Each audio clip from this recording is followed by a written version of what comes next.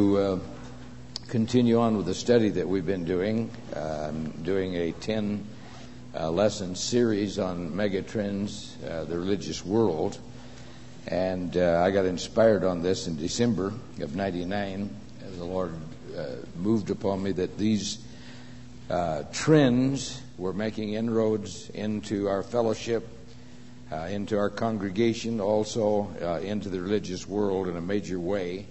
And so I just wrote down the 10 subjects that I had been dealing with and pondering about. And so I put together a study for this, and surprisingly, many of these already have begun to manifest themselves in our church, in our fellowship. And so this is number 3 I want to minister on, and so we're moving out of the base scripture, 2 Timothy 3, 1 through 5. We've been taking this every week as a base to minister. I need somebody to get that for me, 2 Timothy 3, 1 through 5. Somebody like to get that, Catherine Kamenko. And then I need somebody to get for me 1 Thessalonians 4, 13 through 18. Is Noel Tossing? Dave Burke, would you get for me Luke 21, 34 through 36? I need somebody to get for me Revelation 3, verse 10, Jake, and I want 1 Thessalonians 5, 9 is Samantha. So we want to take these and move through these. Here's a prophecy from 2 Timothy chapter 3, 1 through 5. Let's listen to that, and I'm going to read it out of another version.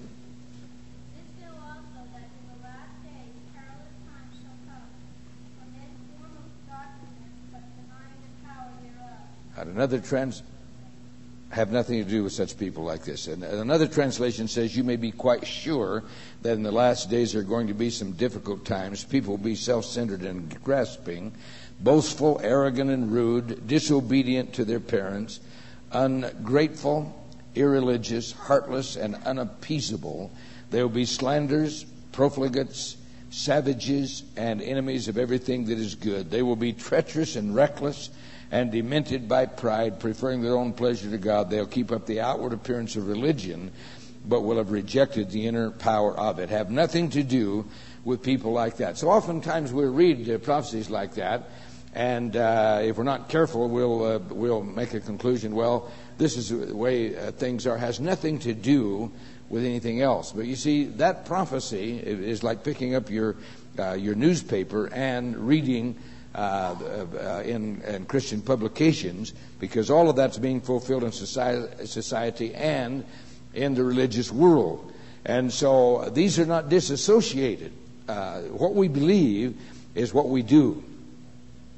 What we grasp in truth or fail to grasp in truth will determine the character and our conduct. And so these things are not disconnected. They have roots in the religious world, because this is prophesying, and much of this has to do with the religious world. 30 years ago, if anyone that went by the label Pentecostal would have said that they were not premillennial, that is, they did not believe in the pre-tribulation rapture of the church, you would have said you're a heretic. If you'd have said that 30 years ago. However, with the popularity of television and with the mass publication of the media that we have today, and the stars that are in the Christian world that have a wide audience, and the message that they're preaching tied to a materialistic and a present world orientation and a prosperity gospel, there's been a radical shift in the conviction of a pre-tribulation rapture of the church. I want to read with you 1 Thessalonians 4, 13 through 18, if you will read that out loud for us. And this is our text.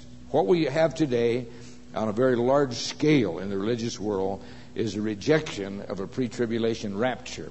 And so we'll move on through that with some conclusions. But this is widespread, especially with people who are not Bible students. They do not study the Word of God. There is a high profile of many of the mass media the superstars in the religious world, the propagation of religious literature, the dissemination of material, CDs, videos, etc. And there's been a radical shift in that in the religious world. Many have simply bought into it without thinking through the consequences or studying that out themselves because Brother so-and-so embraces it, then I believe it. 1 Thessalonians 4, 13 through 18.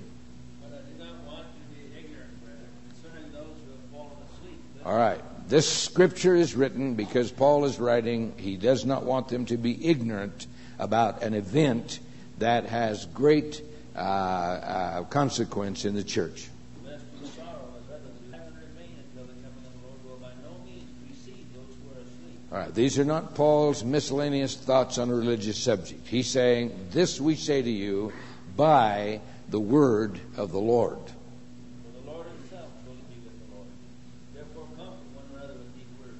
All right. Here's the church. The church, if you read the scripture at all, you will see in the writings, the teachings of the Lord Jesus, the word that in the church, as Paul wrote, there was embedded in it, beginning with our Lord Jesus Christ, the anticipation of Christ coming again. This was fundamental. This was permeating the entire church. They expected Jesus to come again. Paul writes, and as he writes concerning a mystery, and that mystery is the rapture of the church. He outlines it there. We're going to move into it. We'll come back for that in a moment. So there is widespread a rejection today of the pre-tribulation rapture. There's a considerable mockery in charismatic circles. Here's one very popular charismatic preacher. He's an author, and here are quotes from him. He says, the doctrine of the rapture was a great and effective ruse of the enemy to implant in the church a retreat mentality. But it will not succeed. Already this yoke has been cast off by the majority in the advancing church, and it will soon be cast off by all. The church may proclaim an imminent rapture as much as they will and teach that any moment the saints will be snatched away from the earth to escape the gathering clouds of the tribulation. But this is not the teaching of God's word. True, we must always be waiting and watching for his appearing, but this is not the appearing of evangelical theology. This glorious appearing must first of all be manifest in the saints. Now, catch the last words that I just said. Here's a man, he has shifted from the clear teaching of the Word of God, of the escape of the saints, the rapture of the church. He's embraced now another theology. That theology is not Christ coming for the saints, but Christ coming in the saints. Or in other words, in the church is where Jesus Christ is going to come. This has a whole theological consequence. It has a profound theology, and we'll talk about that a little later. Another says, I used to sing all those unscriptural songs. This world is not my home. I'm just passing through. My treasures are laid up away beyond the blue. Did you ever sing that one? I got news for you. This world is your home. Well, I got news for you. This world is not your home. And so here's what we have. So the result of this is a now-oriented church. This is a result of a rejection of a pre-tribulation rapture, is a now-oriented church. Rapture is a key doctrine. When you lay that aside, there's a subtle shift that begins to happen. It isn't that you just come and say, hey, I don't believe this, and then we take this stand. There's a subtle shifting. I preached on this maybe a year ago, or I can't remember how long. There's a subtle shifting in the spirit realm. This man, I've read two quotes here from two different men actually, and they are people who embrace kingdom now, what's known as kingdom now theology, or dominion theology, or the old latter rain doctrine rehashed from 50 years ago, manifested sons of God. All of this it comes under a label, but what it really is that our hope is now. In this life, the church is going to manifest itself. Jesus is going to come in the church, manifest himself in super saints and super sons of God, etc., etc., etc. And so this is what we have. Here's a little clipping I clipped out of a Christian magazine. It says, Jesus is coming, but not soon. This is a poll.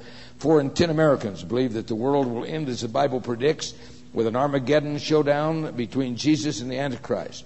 45% of all Christians in the same Newsweek poll, and 71% of those identifying themselves as evangelical Protestants believe the same thing. The survey found that 95% who believe in a second coming think that it is important to get right with God, but only 65% say they believe it is important to convert non-Christians. And only 6% of all those polled think Jesus will return as early as this year. So here we have the results of a lack of teaching, the imminent return of Jesus Christ. We're going to deal with that in just a moment. So I want to deal with you about the essence of the rapture.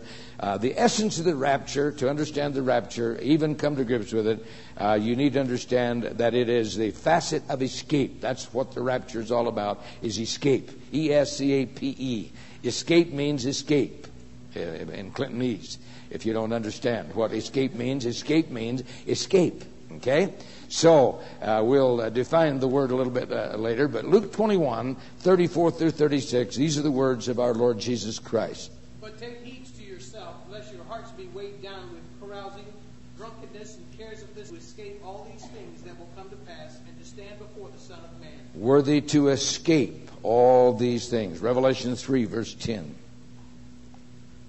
Because you have kept my command to preserve, I will also keep you from the hour of trial. Because you have kept my commands, I will also keep you from the hour of trial, which shall come upon the whole world to test those who dwell on the earth. Box that word, from. That word has tremendous meaning. Words in the Bible always have meaning. And that word literally means from. It does not mean through. It does not mean out of. It means from.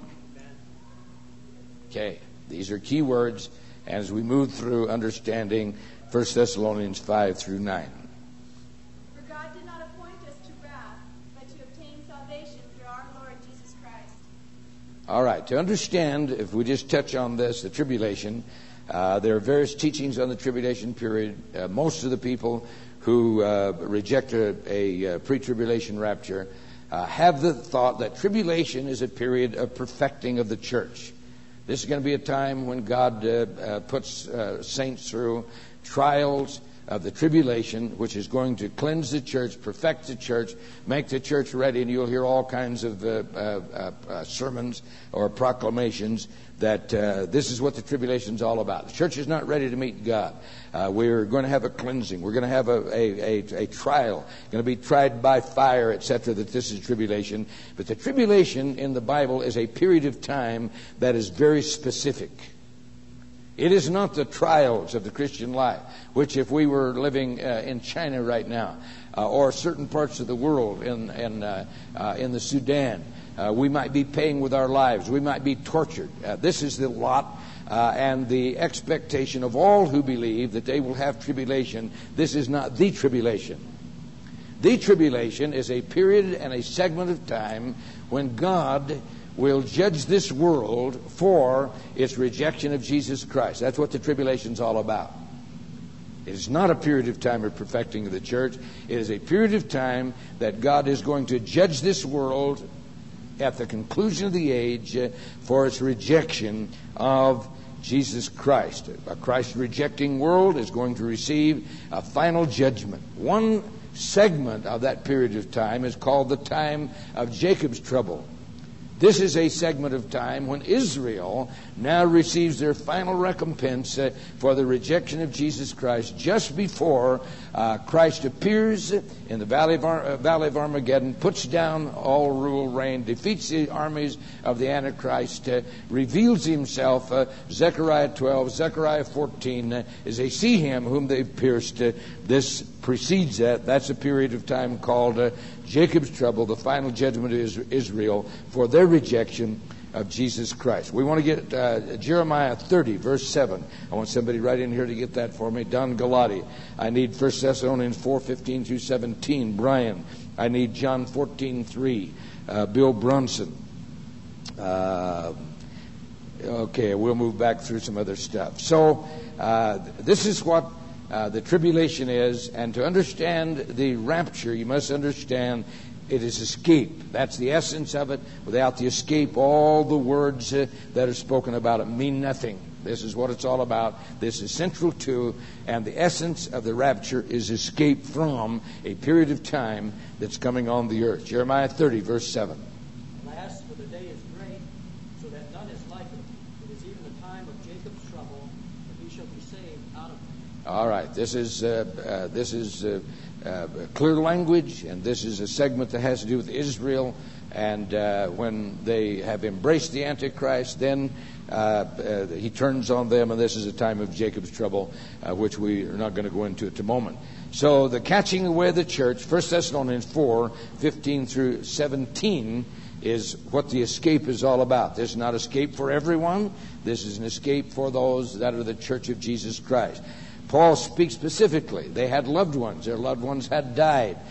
They had anticipated that Christ would come in their lifetime. He had not come, and their loved ones have perished. Now they're very sad. They say they're going to miss the coming of the Lord Jesus to get us. And so they're very sad. He writes 1 Thessalonians 4, said, I don't want you to be ignorant. And he outlines for them that this is the sequences and this is what's going to happen. Verses 15 through 17. For this we say to you by the word of the Lord, that we who are caught up together with them in the clouds to meet the Lord in the air, and thus we shall always be with the Lord. Right, these are the believers, both died, who have died, and those who are alive. This is an event which is the resurrection of believers. John 14, verse 3, we have a very key scripture in the Bible. If I go and prepare a place for you, I will come again and receive you unto myself, that where I am, there you may be also. If I go to prepare a place for you, I will return and receive you unto myself, that there where I am, there you may be also. Now, this is a very specific language. This has to do with the imagery of a Jewish wedding. In a Jewish wedding, there are several events. I want to read this to you because it'll help you, and I preached on this some time ago. This is a Jewish marriage custom. It is this language out of this that Jesus uses for John 14. The first major step in a Jewish marriage was betrothal, or the establishment of a marriage covenant. Leaving the home of his father, the Jewish groom would travel to the home of the prospective bride. Upon arrival, he would negotiate concerning two matters. First, he would ask the bride's father for the young lady's hand in marriage. If the father agreed, he would negotiate further concerning the price to be paid for the bride. If the two agreed, the groom would pay the price, thereby establishing a marriage covenant. The young man and woman who had done this were regarded as having been married. However, they did not begin their life together immediately. In other words, it wasn't consummated. The groom would excuse himself from his bride, leaving her at home. He would return to his father's house to remain for about 1 year. During this time, he was busy preparing living accommodations to which he could later bring his bride. After the period of separation, on an unannounced night, the bride never knew what night it would be, the groom would call his best man and his other male escort. Together, they would leave the groom's father's house and begin a torchlight procession through the streets to the home of his bride. Bystanders, recognizing that a groom and his wedding party were coming to claim his bride, would begin to shout, "Behold, the bridegroom cometh." Others would take up the cry, passing it from block to block until finally the shout would be heard outside the bride's home. The ultimate purpose of that shout was to warn the bride that she should get ready quickly, because tonight would be the night her groom would come to take her to be with him. Before the bride could be fully prepared, the groom and his escort would reach the bride's home. But they would never enter. They would wait outside. When the bride was ready, she and her bridesmaids would leave her parents' home to meet her groom and his escorts in the street. Upon returning to the groom's house, the marriage was consummated. At this time, it signaled the beginning of a wedding feast which would last for 7 days. During all this time of feasting and rejoicing, however, the bride remained unseen in the bridal chamber. So strongly entrenched was this custom that the feasting period came to be known as the days of hiding, or the days of the bridal chamber. At the end of the seventh day of the feast, the bridegroom would bring his bride from the bridal chamber with her veil removed for all to see. So when Jesus says, I go to prepare a place for you, and if I go, I'll return again and receive you into myself, that there where you are, I may be, there where I am, you may be also. He's speaking of a marriage, Jewish marriage, a surprise return, a place prepared, an unexpected. And so many scriptures you'll recognize immediately fit into this scenario. The 5 wise, the 5 foolish virgins, the wedding supper of the master that gives, and etc., etc. All these fit into that script and fit into that imagery, and it has to do with the catching away of a bride and the preparation and the consummation, the wedding supper of the Lamb. All of this has to do with that. But we want to home in on the subject of the imminent return of the Lord Jesus. And I want several scriptures. I want Luke 21:34 in this section here. Somebody help me.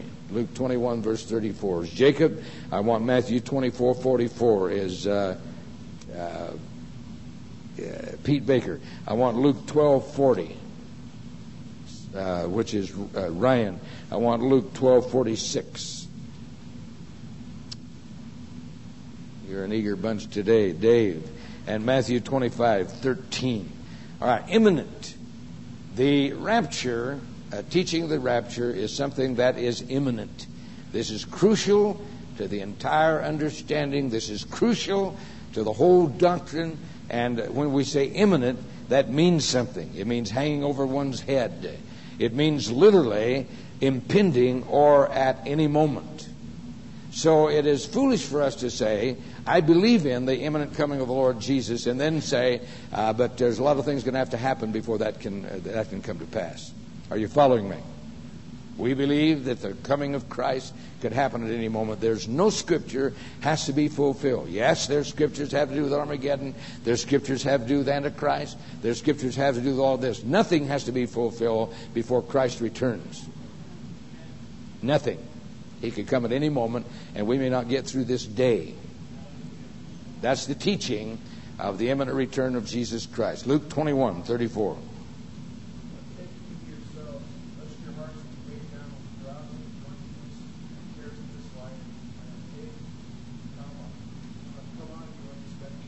All right, here's the Lord Jesus. He sets this in the text to his disciples, lays this in, and as he does this, he says you need to be living in anticipation of this, because if you don't, then certain things begin to take place. You have a mindset. You begin to develop attitudes. You begin to come to conclusions, and so that's going to affect how you're going to live. That's the meaning of Luke 21:34. All right, we want to continue with Matthew 24:44. Therefore you also be ready, for the Son of Man is coming at an hour you do not expect. Here he sets again the essence of this in imminency, and the imminency is that this can happen at any moment. It says you need to be ready at all times because this can happen. Luke 12 verse 40 repeats this.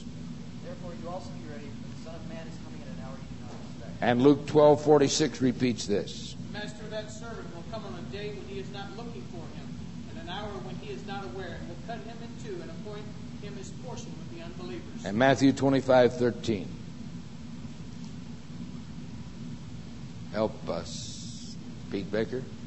Watch therefore, for you know neither the day nor the hour at which the Son of Man is coming. All right, all these scriptures have no meaning unless there is an imminency to the Lord Jesus Christ returning for his church. So we want to touch on the effects that this has of the belief in this. And I want 1 John 3:3 over to my right. Clear over is Randy. I want 1 Thessalonians 5:23. Is Mike Solano, Hebrews 9:28. Anthony Luttrell, Titus 2:11 through 13. Back in the corners, Barry Arp, and Ephesians 5:2 is Adam. So something happens when this reality grips your heart. How many of you have ever been doing something wrong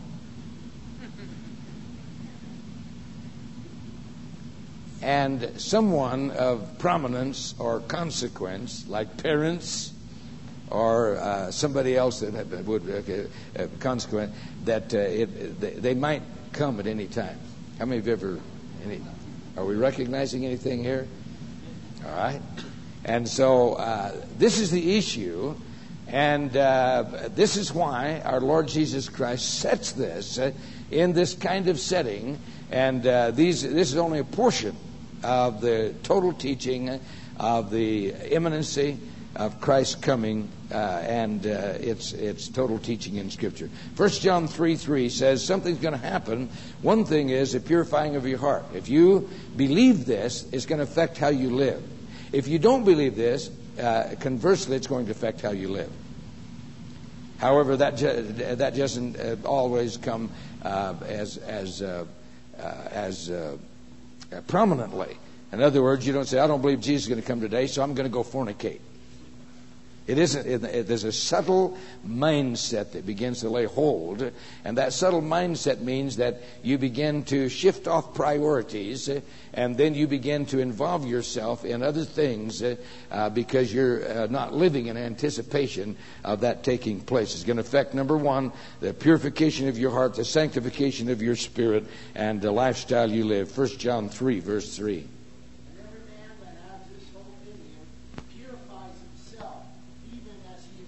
And every man that has this hope in him purifies himself even as he is pure. What hope? The imminency of the coming of Christ. You can't speak any plainer than that. And if your theology has embraced something differently, you cannot help that factor beginning to program into your life. It will be there. When temptation and testing comes, one of the tremendous factors, you say, well, if you're just full of the Holy Spirit and you are justified by faith and you are washed in the blood and you are all the cliches that you have, you wouldn't do any of those things. Well, I've pastored a good while and I've lived for God for a good while, and I want to tell you that this is a powerful factor. It affects how you live. When you begin to think, you know what? Jesus could come. How's this going to affect what are the decisions I'm making right now? All right, I saw hands. And where did I see that? Carol? I think that if you don't believe in the rapture, then it's kind of like, well, no, I understand we have to. Yeah, I do. If you're expecting to be killed in a tribulation, Yeah, so. why, that God's a mean God. That's what you're saying?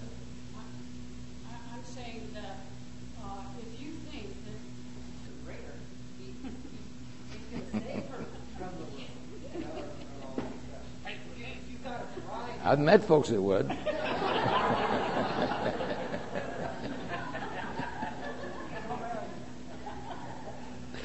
It's a great thought, Jeff. Okay. All right. So let's get these other three scriptures and we'll open. 1 Thessalonians 5:23. Now may the God of peace himself sanctify you completely, and may your whole spirit, soul, and body be preserved blameless at the coming of our Lord Jesus Christ. Okay, here again, that's set in the context of imminency and the lifestyle, the spiritual posture that you have is all tied in with this same thought. Hebrews 9:28.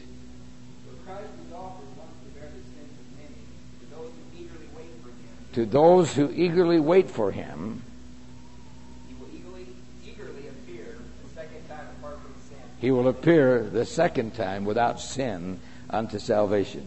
Okay? So there again, we have this profound thought that lifestyle goes far beyond simply the surface. It goes into the deep ramifications of our character and our whole soul and bodies. Titus 2:11 through 13. For the grace of God that brings salvation has appeared to all men, teaching us that denying unto both the glorious appearing of our great God and Savior Jesus Christ. Here again we find that tied in. The imminency. This is very crucial. The grace of God bringing salvation has appeared, teaching us that denying ungodliness and worldly lust, we should live soberly and righteously in this present world, looking for the appearing of our Lord and our Savior, Jesus Christ. So here we find the effects of belief in an imminent rapture. We also find slothfulness and carnality is going to be the adverse. Let's open it up and have some discussion for a moment. So, Jeff, his thought on the bride is an excellent thought there. Victor, would you want to add to that?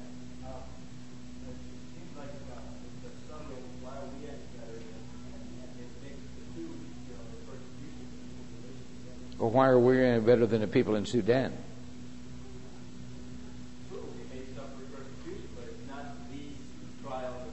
No, I understand that, but we're not suffering like the people in Sudan are. Is God an unjust God because we're not suffering like them? No, your theology is kinky if that's what your belief is. Okay, so the thought that Victor brought out was that it's like people who have developed a theology and they do not embrace. They embrace divine healing as a doctrine.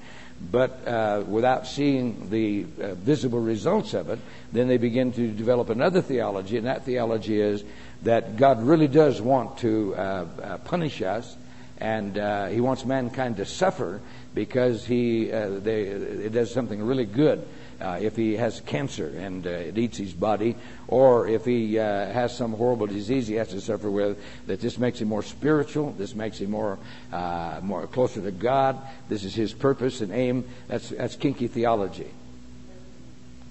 And that's generally used, as I preach in several crusade sermons, that's generally used by people who have to make an excuse for the inability to see people healed when they in their ministry. It's generally a theological thing. Jeff Brown? Interface this imminent return with eternal security. Do what now? Interface? Yeah. That's a great computer word.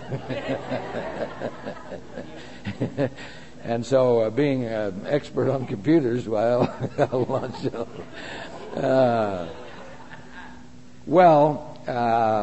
I don't think eternal security necessarily has anything to do with that subject. That's a separate subject. But Eternally secure, then we don't need to really worry about the imminent return of Jesus.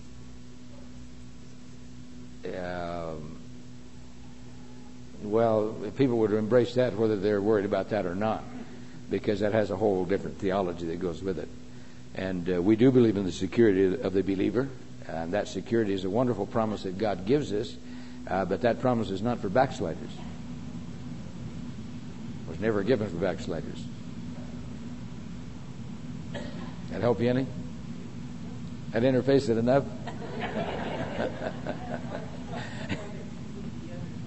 What? I just thought in my mind, one kind of excludes the other.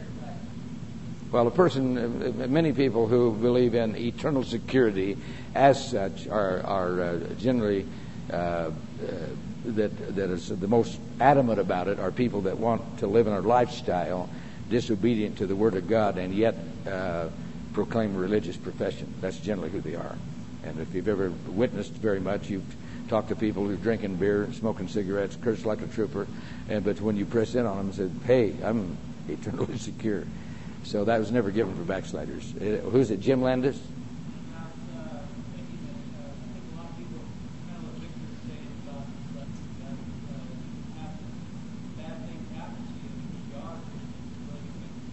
It's already down the pike if you live in certain places. See, we're so immune here that the worst thing happens to us, we get letters to the editor, you know.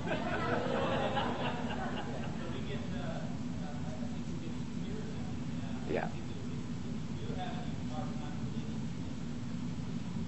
Yeah, that's why Pastor Mitchell keeps hammering at you that you need to serve God for who He is and not what He can get out of Him. Changes totally your perspective when you get that. But that's true. But depending on where you're living today, you would be suffering persecution. You might even be paying with your life. But that's not the tribulation. That's something totally different. But any person who is living for God, you're going to suffer persecution in one way or the other, maybe from family, maybe in your employment, maybe community, maybe the perspective of people that are around you. But you're going to suffer some area of persecution.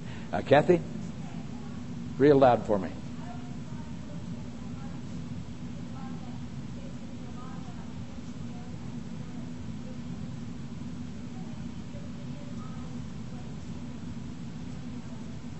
A prepared bride is? As to somebody's actually going to get married, or the bride of Christ?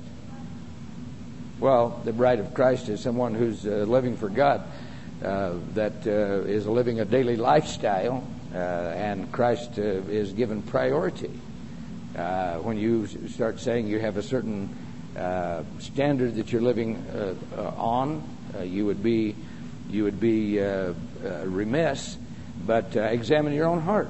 What if Jesus appeared in this moment? Do you have any trauma? Do you have any fearfulness that you wouldn't go with him right now? And so let's just take a second and have a moment of silence.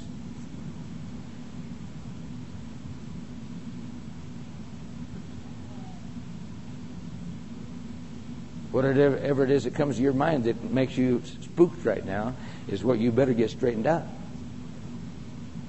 Okay, so it has to do with priority, has to do with anticipation. If you're sitting here this morning and you watch and you're waiting for me to get through talking, church to get over so you can close a business deal, it's clear where your priorities are.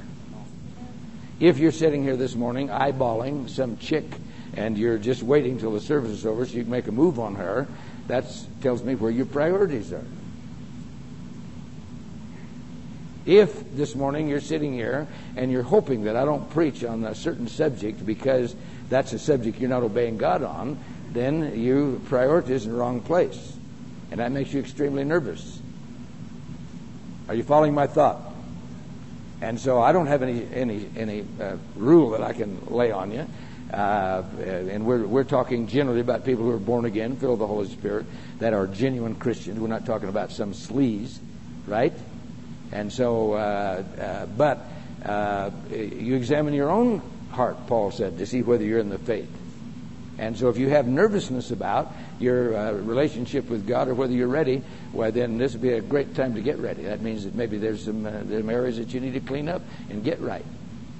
It's not for me to look at you and say, but the Holy Spirit is real, God is real, and He'll talk to hearts. Does that help you any? I don't know if that helps you any. All right. It's Brian. Yeah, I want to get something clarified here in my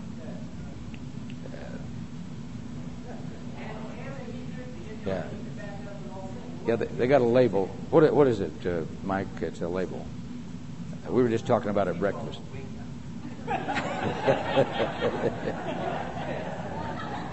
Yeah, I can't think of the term at the moment. That's what he is. It's an amillennialist, but yeah. He's an amillennialist.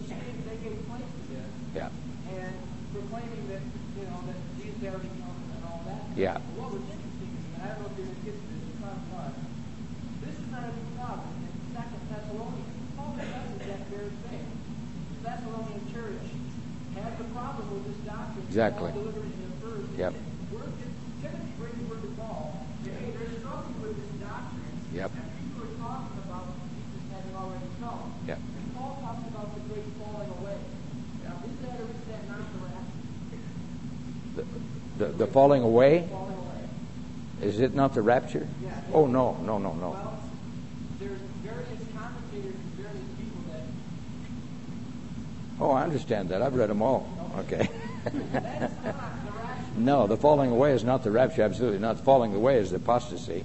You're seeing that right now. You're seeing this in the church world right now. It's the seeds of it are everywhere. I've just been talking about Kingdom Now theology, the prosperity doctrine. How anybody could even sit under that is beyond my grasp. The denial of the morality that's demanded by the Bible, the ordaining of homosexuals. We're seeing that right now, Brian.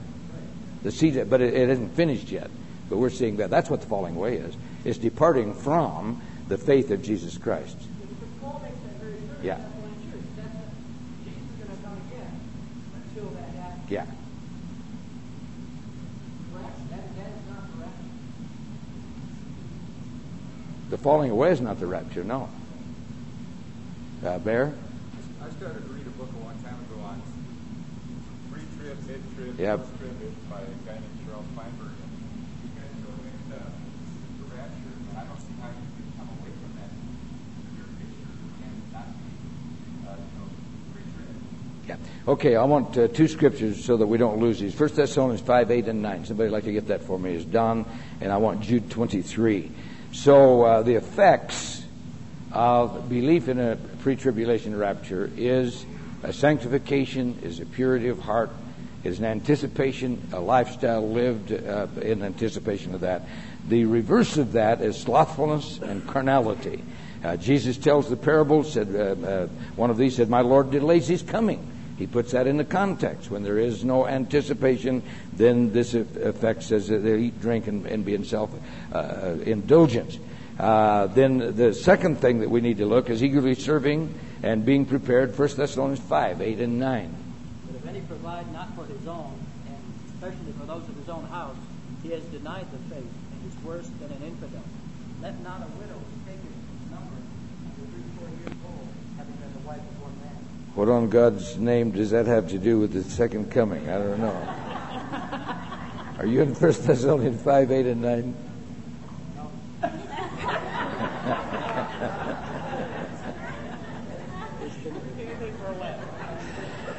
Okay. We're going to take care of those widows. Because okay, would you try it again, Don? Let us who are of the day be sober. But let us who are of the day be sober. Putting on the breastplate of faith and love. Put on the breastplate of faith and love. And for an helmet, the hope of salvation. And for an helmet, the expectation of salvation. God has not appointed us to wrath, but to obtain salvation by our Lord Jesus Christ. God has not appointed us to wrath, but obtain salvation through our Lord Jesus Christ. The next thing we need to look at is, before we conclude, is if there is no urgency, then there'll be it'll affect our evangelism, and it begins to affect that because if there's plenty of time, why then there's no hurry. Jude 23. But others say with fear, pulling them out of the fire, hating even the garment defiled by the flesh. All right, here's Jude. He writes, and he's urging them to evangelistic activity. Moody made a quote, says, "This world is a sinking ship. My job is to get as many souls off as possible." So this doctrine is, we'll open it again, but this doctrine is a hinge pin. I didn't always believe this. I've always been a student on my own. I was a member of a Bible school denomination. They taught this, but I didn't just embrace this.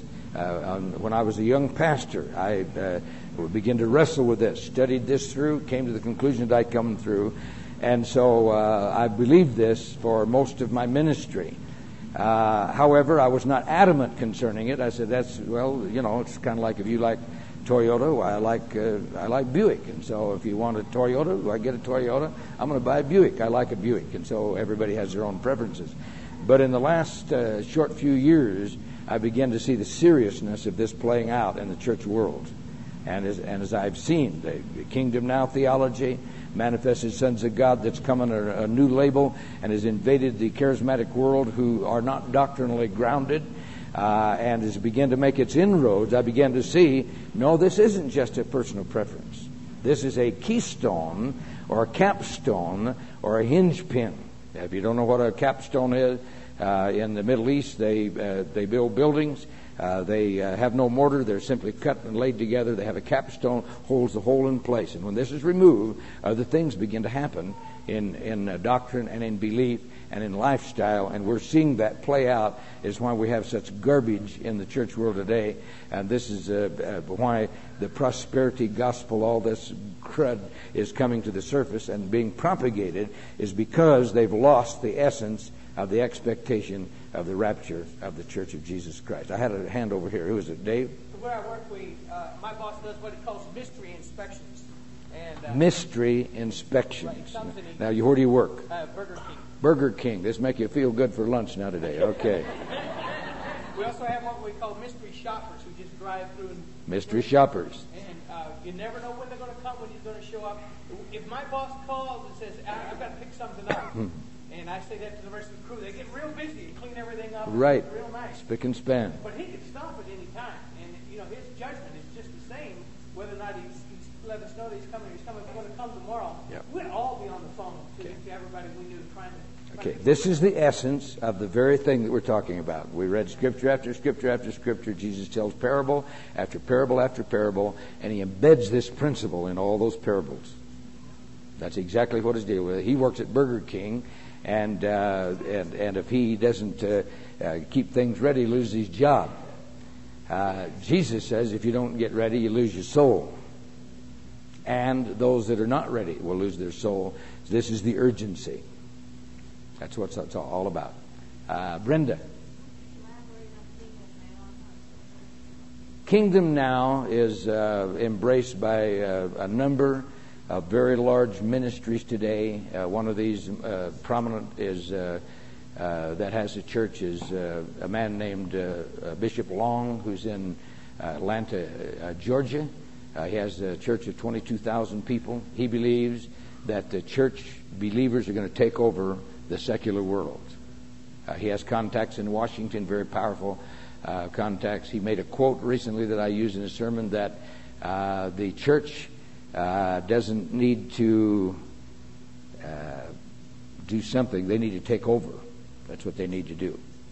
And so he believes that we're going to take over like Daniel. We're going to be put in prominent parts, and we're going to take over Washington, D.C., and this is what they believe. Much of the roots trace back to the old manifested sons of God, which were in the latter rain revival when I was a new convert and a new pastor, and it has to do with super saints. We're going to run through a wall, leap over a wall, run through a troop. It's Joel's Army theology. It's a super saint mentality. We're not going to. It broke out in the never died doctrine that was embraced by Franklin Hall in Phoenix in the Baptism of Healing Fire, and also by Oil Jaggers in L.A. Next to Angela's Temple. That's a part of it. It's what it really is that we're going to receive the kingdom now. The benefits and the promises, which we know are going to be in the future, in the glorified body, and as Christ comes in the kingdom period, they believe that this is ours now. We claim it by faith, and we can make it ours.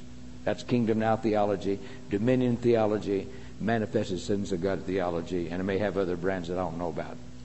Does that answer your question? It's Robert.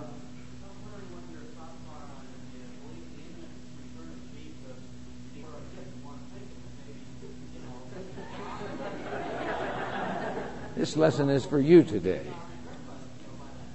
How old are you, Robert? Wow. I mean, it's all over for you, buddy. That's a good thought. It has to be a balance in life. You have to have a balance in life. You don't ignore your family. You don't ignore your job. You don't ignore the future. And Jesus said, occupy or do business till I come. And so you don't ignore those things, but that's not your priority. When you make that your priority, there comes a shift. I remember a book that came out with something about 100 reasons why Jesus. Yeah, right. And then it changed to 89. Yeah, and so I had a lot of people that came to me and said, Pastor, you read that book? Read that book? I said, well, I know about it. I haven't read it, and I'm not wasting my time reading it. Because when you set dates, well, you're already over the hill already. You're gone. And so I said at the moment, and they looked at me like I was the Antichrist. And I had the same stance on that I had on Y2K. Okay, Rodney, you want one final shot?